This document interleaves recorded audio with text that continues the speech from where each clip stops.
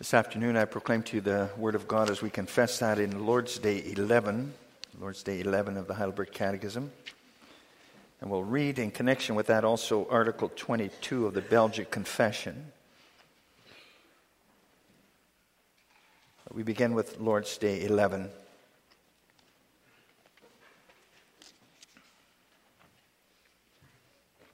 So we had Lord's Days 9 and 10 about God the Father and our creation. Lord's Day 11 begins this section about God the Son and our redemption. Why is the Son of God called Jesus, that is Savior? Because He saves us from all our sins, and because salvation is not to be sought or found in anyone else. Do those who seek their salvation or well-being in saints, in themselves, or anywhere else, also believe in the only Savior Jesus? No. Though they boast of Him in words, they in fact deny the only Savior Jesus.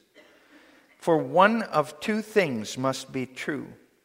Either Jesus is not a complete Savior, or those who by true faith accept this Savior must find in Him all that is necessary for their salvation.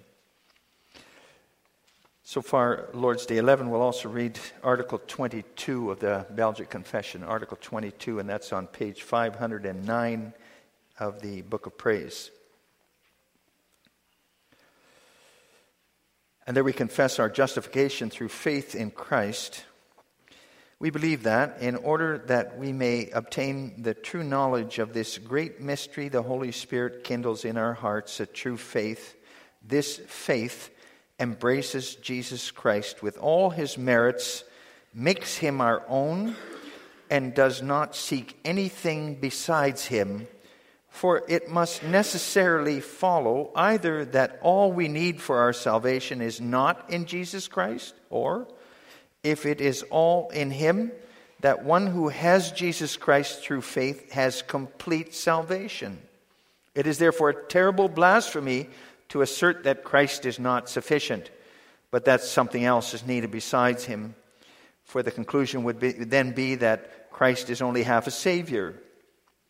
Therefore, we rightly say with Paul that we are justified by faith apart from observing the law. Meanwhile, strictly speaking, we do not mean that faith as such justifies us, for faith is only the instrument by which we embrace Christ our righteousness. He imputes to us all His merits and as many holy works as He has done for us and in our place. Therefore, Jesus Christ is our righteousness, and faith is the instrument that keeps us with Him in the communion of all His benefits. When those benefits have become ours, they are more than sufficient to acquit us of our sins. So far, our confessions.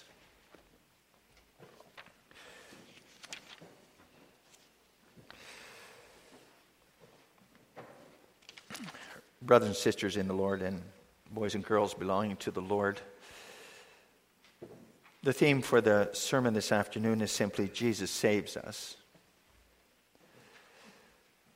That's the wonderful message that's encapsulated in the name that He received from God His Father, Jesus. Call Him Jesus, which means Savior. Savior from all our sins. But what do we really concretely mean when we confess that name, Jesus, now? Imagine that you left this worship service and you went home and you were sitting there in your favorite chair at home thinking about the worship services today maybe, and suddenly you sense somebody standing beside you, and that person put his hand on your shoulder and says, "Don't be afraid, I am Jesus, your Savior. What can I do for you? What do you want me to save you from? What burden do you want me to take away from you? What do you want me to get rid of for you? I'm just imagining this, of course, but with the goal to make the gospel we confess here in Lord's Day 11 more real to us as we sit here this afternoon.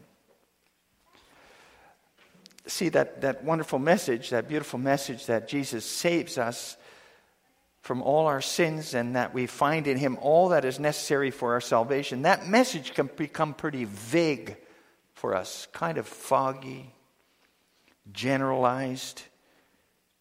What does it really mean to confess that He saves us from all our sins?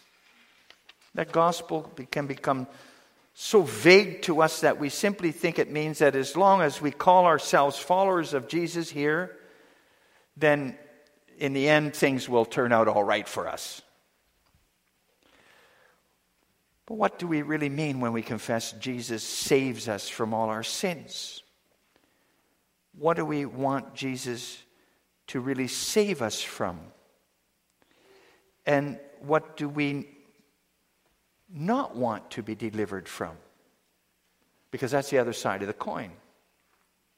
That's included in what we confess in Lord's Day 11. Not only what we would like to be freed from, but also what we would rather not be freed from, released from.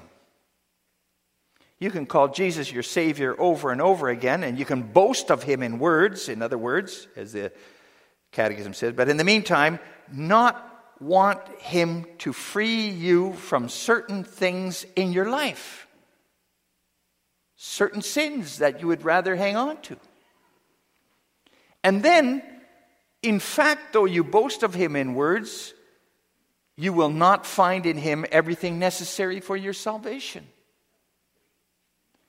So, back to the question earlier on, what do you actually want Jesus to save you from? And what do you not want to be delivered from? And that last question, if we want to be frank with ourselves and toward Jesus, belongs with the first one, right? What do we not want to be released from? We read from Matthew 19 about this young man who wanted Jesus to help him and even to deliver him.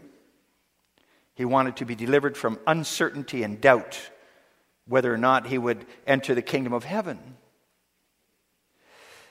From the question of whether he was good enough to enter the kingdom. But when he went to Jesus with his request, he also bumped into something he did not want to be delivered from, saved from. And that was his love of money. He didn't want to give what he had to the poor to follow Jesus because he loved his wealth too much. And then we should look at ourselves in the light of that rich young ruler. Do we have things in our lives that we'd rather not give up? Things in our lives which aren't right, but which we'd rather Jesus didn't take away from us, save us from. When you think of what Lord's Day 11 says in this light, I think that what we confess in it becomes more real, more everyday, right?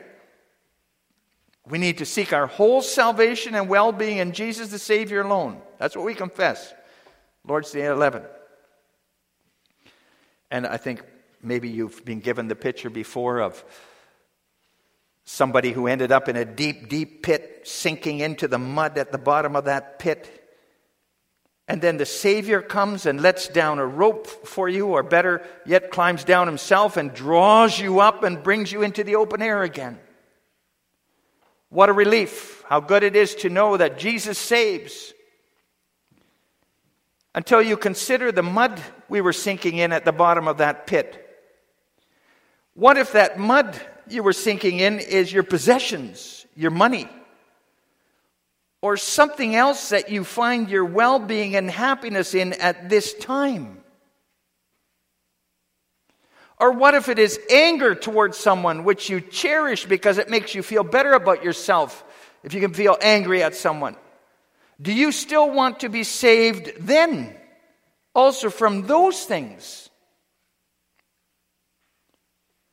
Jesus is Jesus because he saves us from all our sins, we confess. What do we really mean when we say that? What do we mean? What are those sins? All those sins that he saves us from. Each of us has to think about that, right? We can't do that for somebody else. Each of us has to examine themselves. For example, imagine that you realize that you lie very easily. Before you know it, right, you come up with a lie to save face maybe, or to help you out of a nasty situation. You don't tell the truth. Usually that works okay, as long as you don't make the lie too big. And if you don't get any bad result because of that lying that you do for a time, it easily becomes part of your life. You can use it. It's easy, gives good result, and God's judgment is far away yet. But then Jesus comes here to you in this confession, in the scripture reading today, and he says to you, don't be afraid, I'm Jesus your Savior. You seek your complete salvation and well-being in me, right? Well, what do you want me to save you from, to free you from? Just give it to me. And there you stand with your lies, your inclination to lie. And do you really want to get rid of that lying spirit? Do you want Jesus to save you from your lies and your tendency to tell untruths? So that you don't lie in the future anymore to save face or so? Because if you still want the option to tell a lie or two to make yourself look good, that would mean that you actually don't want Jesus to save you from your lies. Right? And that's why that double question, what do you want Jesus to save you from? What don't you want him to take away? Think of your sins, your personal sins, the ones you do and maybe even cherish, but you know you can't answer to God for. So far, that example to show that confessing that Jesus saves might mean that you have to let him save you not just from generalities, the sin in general, but from real things that you do in your life, your daily life.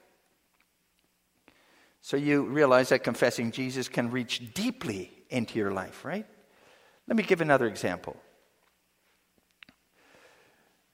You notice that you're not watching your cable TV in a good way.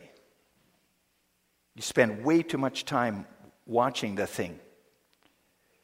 Maybe you don't even feel like joining a Bible study because you want to keep watching it. You don't want to miss anything.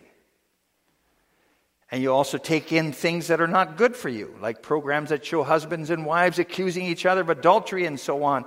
Maybe even porn shows available on cable.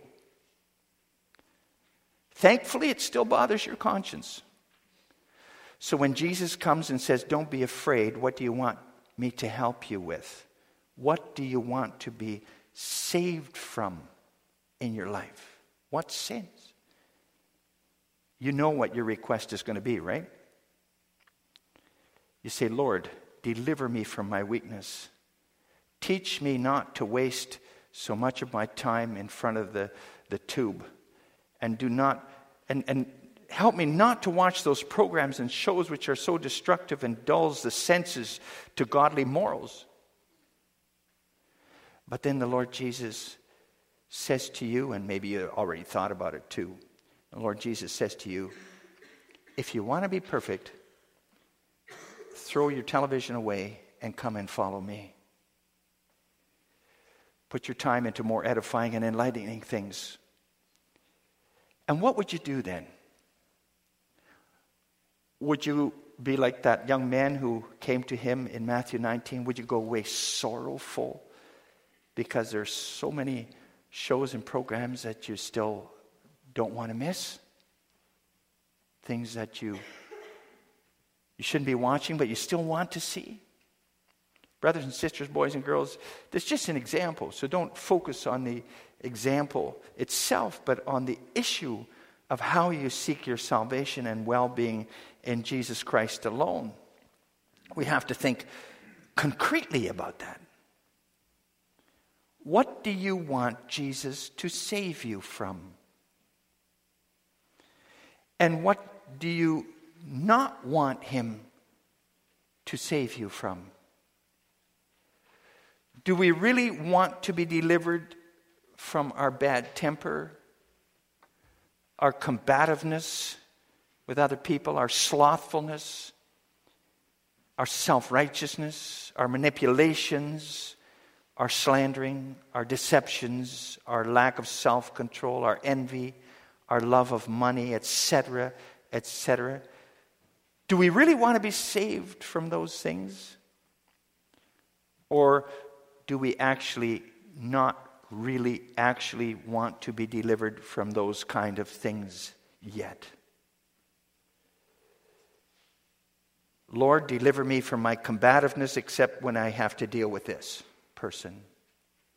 Lord, save me from my lies except when I make out my taxes. Lord, deliver me from my anger, but please keep that person away from me because they make my temperature rise.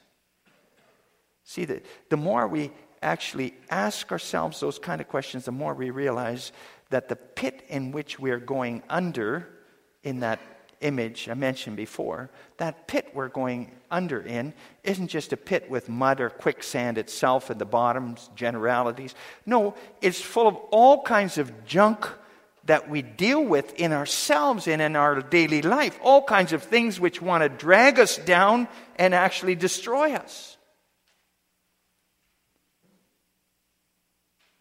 And the only way we can be saved from them if Jesus draws us up out of that junk.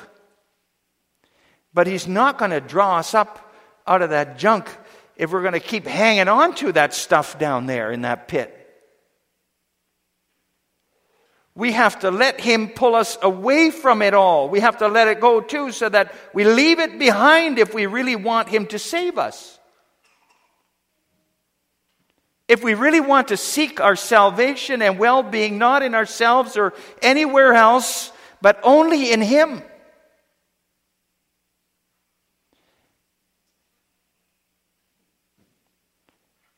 If Jesus asks, what do you actually want me to save you from?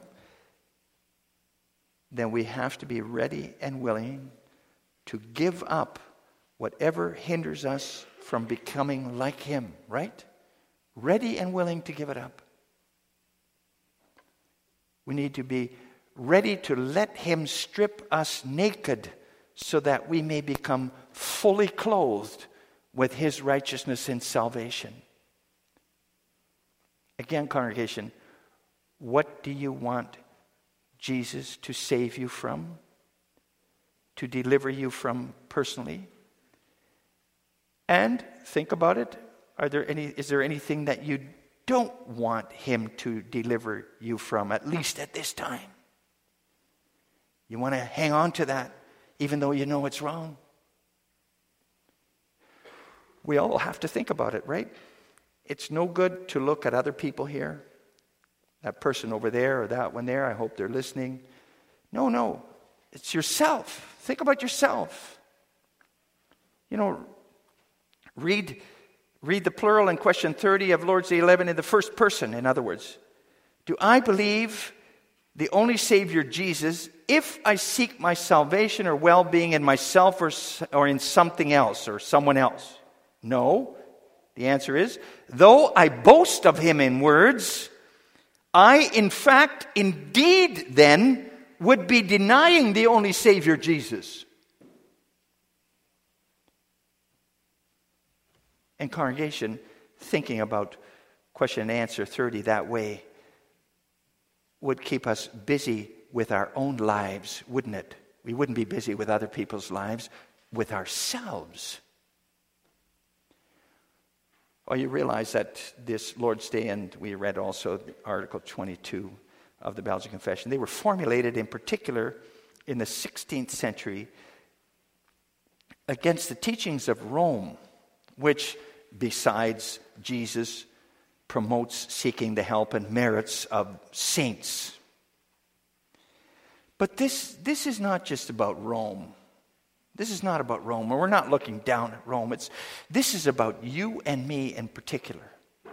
As we sit here in church today and go about our lives again this new week, it's about asking yourself those questions again and again. What does Jesus need to save me from? And what don't I want him to touch in my life? Ask yourself those questions, and then Lord's Day 11 becomes relevant, right? Becomes very relevant. The more you apply those questions to your life, the more they become real, and the more they constrict your throat. You know, you feel it. Tightness. Which concrete sins in my life do I really want Jesus to deliver me from? And which sins do I actually cherish so much that I want to keep them in a hidden part of my life, hidden as far away as possible from him? Lord, I realize I still have so many of those sins which are hard for me to let go. And if I have so many, who then can be saved? Congregation, the gospel of Jesus, Savior, is truly sharp. For we only let Jesus take away some of our sins when we're almost under the muck in that pit I mentioned before. We can hardly catch our breath anymore, just about expired. Only let the Lord take those cherished sins away after he has grabbed us hard and torn us away from them. We've so accepted some of them in our life that he has to peel our fingers away from them. We only give some of them up kicking and screaming, so to speak. And that's why we have to think about those questions. What do I really want to give up for Jesus? What do I have a hard time letting go of? What would I rather not want to give up for the Savior, Jesus? Think about that second question in particular, congregation. Because whatever bad stuff, whatever junk we're inclined not to want to give up, that is in particular what has to go. Our Savior is working at peeling that away from us too. Because his name is Jesus, Savior. He wants to save us from all our sins. And not just in the future, now too. Now already. And what's impossible for us is possible with him. Possible with God. And you see that impossible possibility in Jesus Christ himself. He had glory with God. We sang about that, hymn 23. He was willing to let it all go for us. Gave up everything for us. Gave up the glory he had with the Father to become lowly, mortal man, servant, cursed even.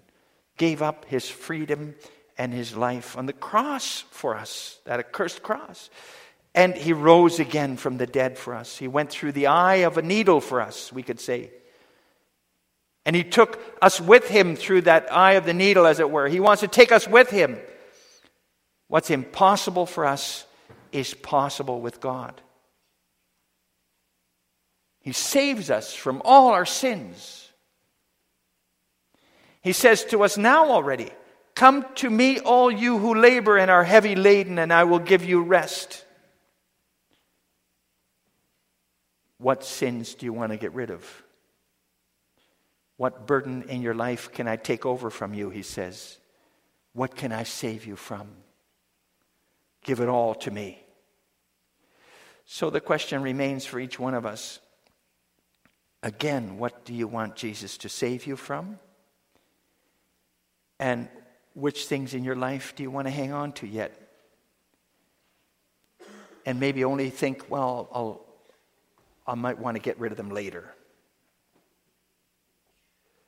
Ask yourself those questions as you look at him. As you look at him as he hung there on that cross for you. Naked. Had to give up everything. Laden with the full burden of all your sins. Because only by looking at him, focusing on him like that, will you be able to let go of those sins which want to drag you to your destruction. But you need to keep looking at him. Only by remembering him like that will you be willing to also look at yourself and let go of those sins which you cherish and which you have accepted in your life. Give them to Jesus. His name is Jesus, which means Savior, because he saves from all our sins. And through the gospel, his Spirit speaks to you again today here and says, what do you want me to save you from in your life? Give it to me. That's what he says here this afternoon too. What are you going to say to him? What will you do? Amen.